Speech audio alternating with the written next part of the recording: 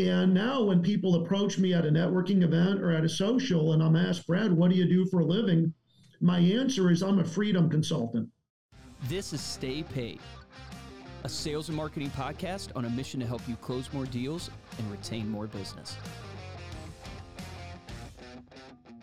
Welcome to another episode of Stay Paid. I'm Joshua Stike along with Luke Acree. And before we bring on our guest today, we'd love it if you take a minute to subscribe to Stay Paid on Apple Podcasts or Spotify if you're not already subscribed. And while you're there, drop us a review. Let us know how we're doing. We'll read that on the show. But I want to bring on our guest today. His name is Brad Blazer. This is going to be an awesome episode because Brad has raised over $2 billion, with a B, $2 billion in capital. And today he mentors others around the world on how to raise funds from high net worth investors to build, buy, and scale a business or fund a special project like real estate. He's the author of 3 books, hosts the top-rated podcast, Beast Nation, and runs the Capital School, where you'll learn the step-by-step instructions on how to deliver your message, prepare your pitch deck, and attract the right investors, just like Brad has done over the course of his career. Brad, welcome to Stay Paid. Thanks for being here. I love it. Great. Thanks for the wonderful introduction, man. I don't know if I could do better than that. Brad, man, I'm excited to talk to you today, and get kind of a lesson on, man, how do you pitch the sharks? You know what I mean? When you're trying to get investors, how do you pitch the sharks? How do you build a brand to even get the credibility to be able to be in the room, as they say? Can you share a little bit about your journey? Just give us the 30,000 foot view of, how did you get into this business of raising capital and your entrepreneurial story? Even raising $2 billion is just an astronomical number. Tell us a little bit about Brad. Yeah, I grew up like most people in your traditional, middle-class family. I wasn't rich, certainly by, most people's wasn't poor either. We were just your average family, and, both my parents worked. And the funny thing, though, is much like Robert Kiyosaki, if you ever read the book Rich Dad, Poor Dad, I did have a very wealthy, rich uncle. And, he was an orphan, never had more than a 6th grade education. Wow. Lived in New York. He was responsible for kind of taking over his 2 sisters and kind of looking after them. But he went to work in the textile industry. And one day he was basically approached by a very wealthy philanthropist. And he said, Henry, I like you. I'd like to start a business with you. You work in the textile industry, an industry that I'm very interested in. I have money, you have knowledge. And so they partnered up. And essentially they built what became one of the largest women's fashion lines, back in the 20s, 30s, 40s. They sold the company for hundreds of millions of dollars.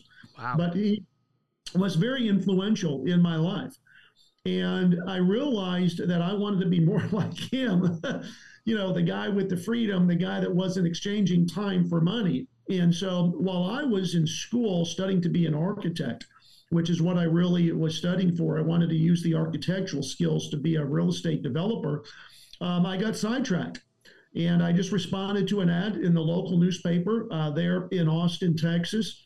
It was to go to work for a very small oil company, and the CEO took a liking to me. I was this young, cocky, little arrogant kid, and he said, I can teach you how to get on the phone, how to build relationships with wealthy people, and how to raise lots of money, which is what they taught me how to do.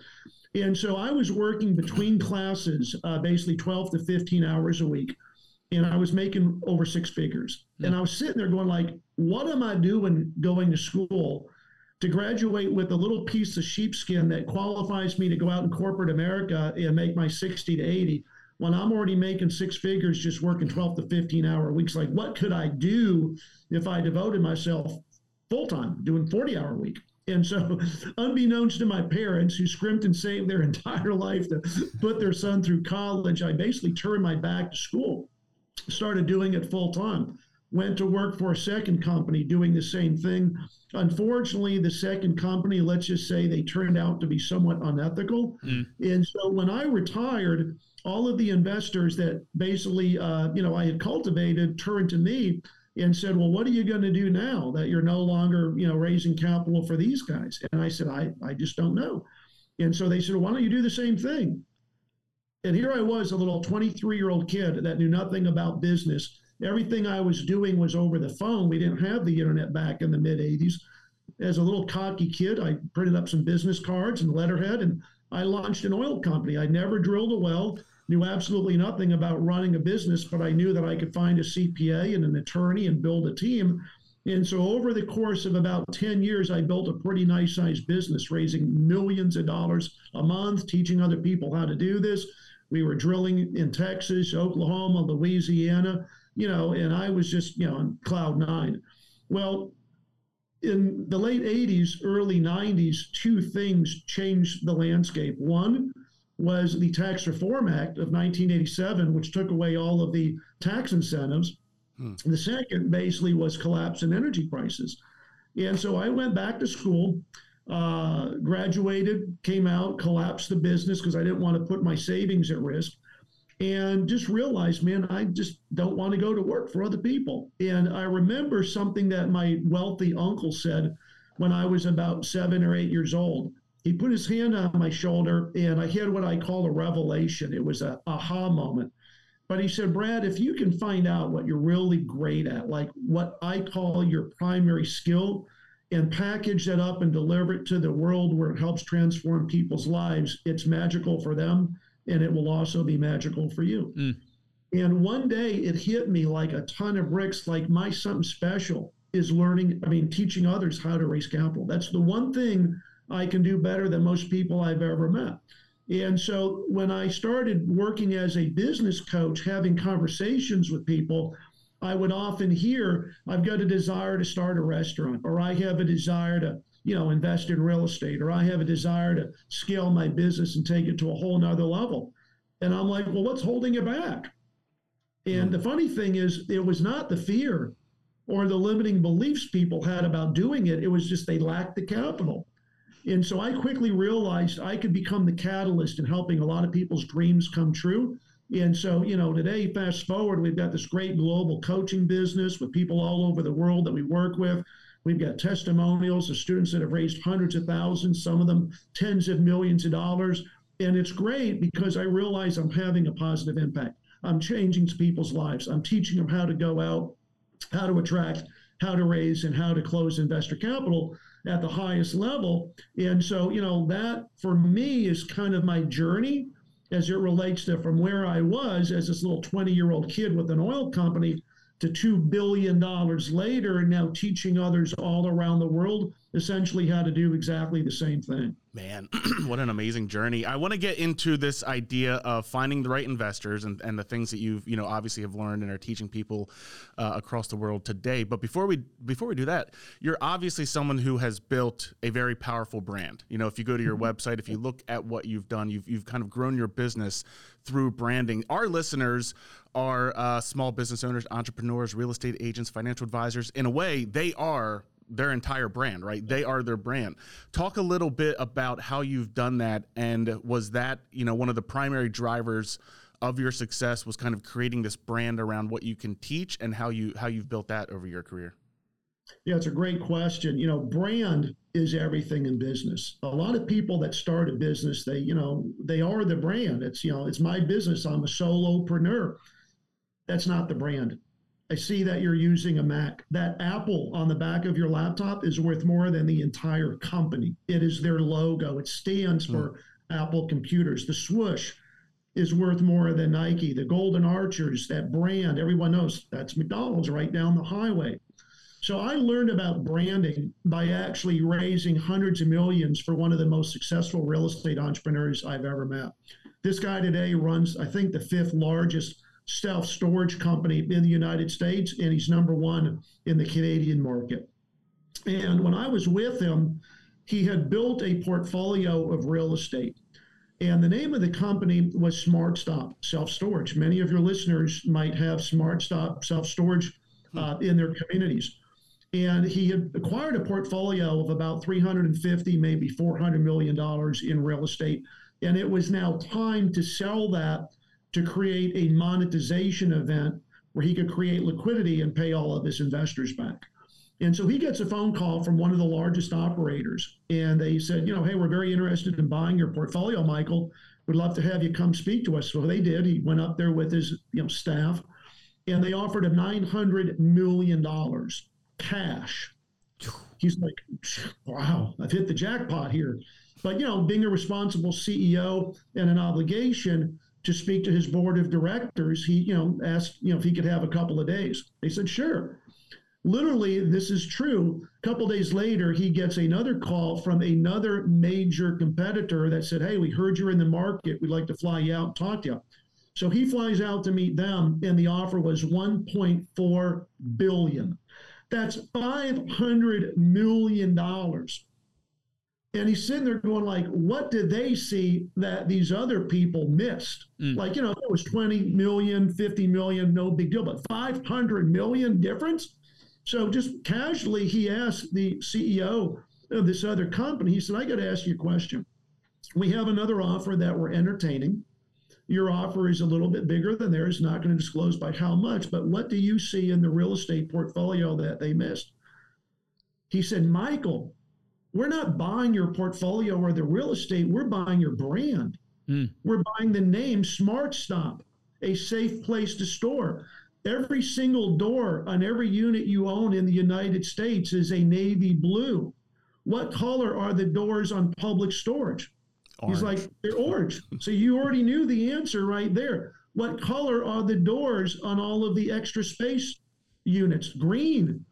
He said, Michael, we're not buying your real estate, we're buying the brand. And his mind just exploded. He's like, brand is everything. So the funny thing is he had already started buying and investing in student housing on major campuses across the United States. And what he quickly realized is if he could brand that portfolio like he did in storage, when he went to sell, the value of the brand would be worth way more than the underlying real estate. So he sat down with his team and they came up with a real great name for student housing portfolio. And the name of that brand is called Union Student Housing. But here's the thing. It's spelled YOUNION. And the tagline for the brand is, it's all about you. So imagine you're on a college campus, you're looking for a place to live. You see this big brand, Union, and it's a beautiful building. They got great, amenities. It's all about you. He's all into branded real estate. And so when I heard that he got paid $500 million more, I'm thinking to myself, man, when I start my business, I got to build it around the brand and the logo. And I think that's what's allowed us to scale quickly is our little recognizable vault, Capital School. That vault, which is our logo, is now recognized globally. And what people realize when they hire us to coach and or mentor them, it's that they're dealing with the number one recognized brand in the world to teach that. And that's what I think separates me apart from all of the other people that are in the real estate or the capital raising space. It's that we branded the business. Yeah. And with that brand comes certain assumptions by the consumer. They're going to teach me. They've systematized it, right? They've got it structured. And so, for all of your business owners that are listeners, recognize that the brand over time will grow to become worth more than the business. And if you ever choose to sell the business, like Michael did, you'll actually be able to sell at a significant premium. Well, I think like the key point that you're getting at is it's really what the brand represents to the consumer. It's like the logo represents something. It's not the logo itself. It could be whatever. No, people change. People change their logos all day long. It's what that actually represents. Yes. That equity that's been built up over time, like you said, because of the processes, the systems, the delivering to clients, the word of mouth referrals, whatever, right? It's this equity that's been built up. And it is true because I think of my brother's real estate business. And in the beginning, it's, Steven and his brand, like it is him because it's all they know. Like the equity they have is with his personal relationship. Mm-hmm. But if he does his job, like you're saying, over time, he makes Acri Brothers Real Estate into a household name that, hey, if you go to Acri Brothers, they care about you. If you go to Acri Brothers, they make sure you get the best deal and you don't get ripped off. If you go to Acri Brothers, whatever his things are, like that is what Acri Brothers becomes, and it becomes so much bigger than just Steven himself, and hence more valuable. Like you're saying. That's absolutely correct. It's what that brand represents and stands for over time as you build that. And of course, it becomes recognized, whether it's in your community, whether it's in a geographic region, or whether, of course, for many businesses, it's global. Do you want a larger presence on social media? Of course you do, because that's where your audience is. Check out Reminder Media's newest product, Branded Posts, specially designed to increase your presence on social media without increasing your effort. Choose from thousands of already written blog posts on topics your clients care about, like real estate, travel, and recipes. And the best part is, these are branded with your photo and contact information and ready to be shared. Plus, every 2 weeks, we'll send to your list of contacts a personally branded email newsletter filled with recipes, stories, and ideas that they will love to get. Visit remindermedia.com/posts to see our newest digital product and start dominating your social media. That's remindermedia.com/posts. Take action on this today. So talk about, like, because I know brand also plays into, right, raising money and stuff. You can raise more money if you have a credible brand. But I'm more curious to go the no-name person who's trying to raise some money, right? Maybe you want to do some real estate investing. Like, we have a ton of real estate agents, right, that listen to this. Yeah. Maybe you have a house that you're looking at right now and going, oh, if I just had the 50 grand to flip this house, I could make 100 grand on this. Like, how does a business person go and find investors? And then how should they approach that call or approach that pitch to the investor? You know, one mistake I see so many people make is they don't spend time creating or crafting their elevator pitch. And if you understand the purpose of a good elevator pitch, it's to really articulate and communicate to people what you do, but it's really to create a pitch that inspires them and leaves them with the desire to go deeper with you. You see, the mistake a lot of people make when they're approached and somebody says, what do you do for a living? Is they tell them, I'm a CPA, or I'm an attorney, or, you know, I'm a real estate investor or a real estate agent. Well, if that person is already working with somebody that fills that need for them, there's really no compelling reason for them to move forward with you, to go deeper with you. And so I sat back many years ago when I realized my job is to get investors, to inspire them to go deeper with me. And now when people approach me at a networking event or at a social and I'm asked, Brad, what do you do for a living? My answer is I'm a freedom consultant. And they look at me like a deer in the headlights because they've never heard this one before. And I just look back nonchalantly and I go, you're probably wondering what a freedom consultant does. And they're like, yeah. And I'm like, well, I'm a real estate entrepreneur. And what I do is I teach other people how to invest passively in real estate so they no longer have to exchange their time for money. Matter of fact, next week, I'm doing a free webinar on that very subject. Is that something perhaps you'd like to learn more about? The answer 100% of the time is yes. But you see, it starts with crafting your message and really getting that hook. Now, the other big mistake people make is they don't understand that to raise capital, you need, of course, to establish trust. We live in a very distrustful world today. And most of the people pitch or they talk about the investment opportunity way too prematurely in the process. Think of raising capital as a four-step process. The four-step blueprint is one of the key fundamental concepts that I coach on. And once people understand this, they start seeing success. There is an introduction, or that person is making a perception of you the first time you meet. From there, you go to asking that person questions in a conversational nature to find out what their temptation is, what will ultimately lead them to invest with you. But then you've got to validate they trust you enough before you pitch. Otherwise, you're just largely wasting your time. So first call, second call, the follow-up, validate they trust you, go to the pitch, which is on the third call, and then hopefully close them on the fourth meeting or in the fourth conversation. And it's just a process. But once you understand some of these systems and some of these concepts, raising capital can become actually very easy once you get in front of the right person. So the question becomes, well, who's the right person? It's really anybody with discretionary income that makes, six figures, that realizes their money has to be working for them. It's just not sitting in a bank. But I think once you craft a message that basically is like a fish on a hook when you're fishing, that captures people's attention and moves them to want to go deeper with you, that's really where that process starts. Where do you even go to find that person that has the discretionary income? Like, how do you even start that?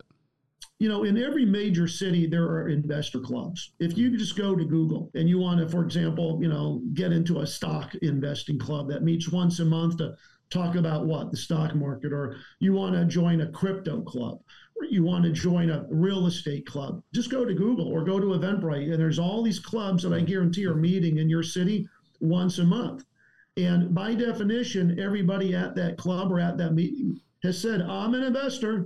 That's why I'm here.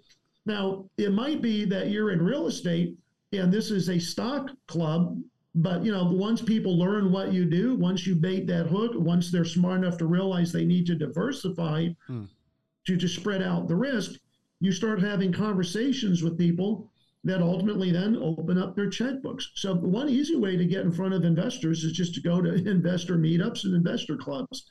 Another is you can buy a list. People don't realize that there are companies that serve the financial services industry. How do you think a lot of stockbrokers and financial advisors build their book of business? They buy a list of affluent, wealthy households, names, addresses, telephone numbers, etc. And so you can initiate outreach that way. One of the things I do with regularity is I go to the Starbucks that resides in the wealthiest part of Houston, Texas, right in the heart of River Oaks.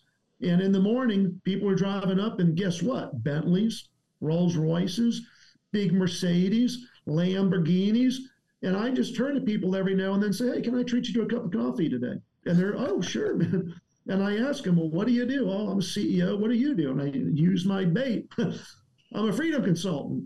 And I've literally walked out of the Starbucks in the wealthiest part of town with business cards to people that literally are worth hundreds of millions of dollars. Amazing. Wow. Yeah. It's a secret. But see, if you think outside the box of where to go to meet these people, it's really not that difficult. Yeah, I said to myself years ago, how do I get in the front door of the biggest, wealthiest families in town? And I realized there's a Starbucks right in the center of that community. If I just go there and treat people to cups of coffee, they will ingratiate themselves to me, feel a sense of obligation to meet with me, and boom, you raise millions. So how do you deal with the failure? Obviously, I'm assuming you've probably heard more no's than yeses over the course of your career, maybe not. But how do you kind of deal with the failure and keep going? You have to understand that it is sales. You're selling yourself, you're selling the business, you're selling the opportunity, no doubt about it. It is sales. But here's the thing. I think that as an entrepreneur, you have to have grit, you have to have tenacity, but you have to understand why you're doing what you're doing every day. You see, I heard a gentleman speak a few years ago, and Matt runs a couple of businesses that do over $100 million a year. And he said, look, as an entrepreneur, man, you're going to get kicked in the shins. You're going to get punched in the gut, but you got to keep getting back up each and every day. And he said, a lot of people just don't have the ability to do that, man. They hang up, they give up, whatever. And so I call it, you really need to understand what your purpose is, why you're doing what it is you're doing. For me, it's to create wealth. I want to be the shoulder that everybody in my family can turn to when times get tough. I want to create a legacy for my daughter. And so I want to become a philanthropist and be able to write big checks to universities and to medical schools. So I get up every day for that purpose that drives me. And I think that's largely what it is. I ask people all the time when I speak from stage, why do you get up and do what you do every day? And the answer I get is like, because I have to. I got a job. I got a show. No, that's not why you're waking up every day. Your employer really doesn't care whether you show up or not. If you don't, he'll let you go. But why? And it's really understanding what that purpose in life is that's deeper. And so that's really, for me, on the failures, I just, pick up the phone. Yeah. I just call the next person. My attitude is some will, some won't, so what? Who's next in line? Yes, some will, some won't. There's always going to be somebody to talk to that'll buy. So the question is, are you willing to pick up the phone and make that next call? If you're in sales and you realize that every failure is getting you closer to a yes, and you adopt that attitude. I mean, look at Colonel Sanders. We all know that story, right? How many times did he tell his story? Same thing with Thomas Edison on the invention of a light bulb. Yeah. You have to fail forward It's how I look at it. I might fail 3 times, I might fail 5 times, but I know that each time I fail, I'm getting closer to that next yes. Incredible story, Brad. So I just want to ask one question from the investor side. Yes. Right? Because we do some investing. What's the main, and I know it's hard to summarize maybe in just one question, but as an investor investing in people who want capital, what's one of the main things you would look for in the person you're investing in or the business? Or would you look at the numbers of the deal more importantly than the person, or would you look at the person and how would you vet that person? I know that's a really deep question, but I just would love your gut answer there. It's a great question. And I think the deal logically has to make sense. But what I have learned over, the last 25, 30 years raising hundreds of millions is people invest in people. The decision to invest with somebody is an emotional decision. It comes from the heart. And I know this to be true for this reason. I have personally sat in hundreds of meetings where I brought the investor and I said, Luke, I want you to meet Bobby. Bobby just sold his business. He's sitting on a pot of gold. Bobby, I want you to meet Luke. Luke has a great, phenomenal business. And so, you'll pitch your deal and the investor will sit there and look at you and say, Luke, I got to be honest, man, this is something that is so outside the realm of anything I would ever invest in. But I like you, and I think you and the team of people you've built around you are going to be real successful at this. So what are the next steps in us moving forward? Well, what does that tell you? It tells you they're investing in you, not necessarily the business. Now, after they write a big check, they then justify that emotional decision logically. But the emotion always comes before the logic 9 out of 10 times when people invest. So I look for, are they trustworthy? Do they have good intentions?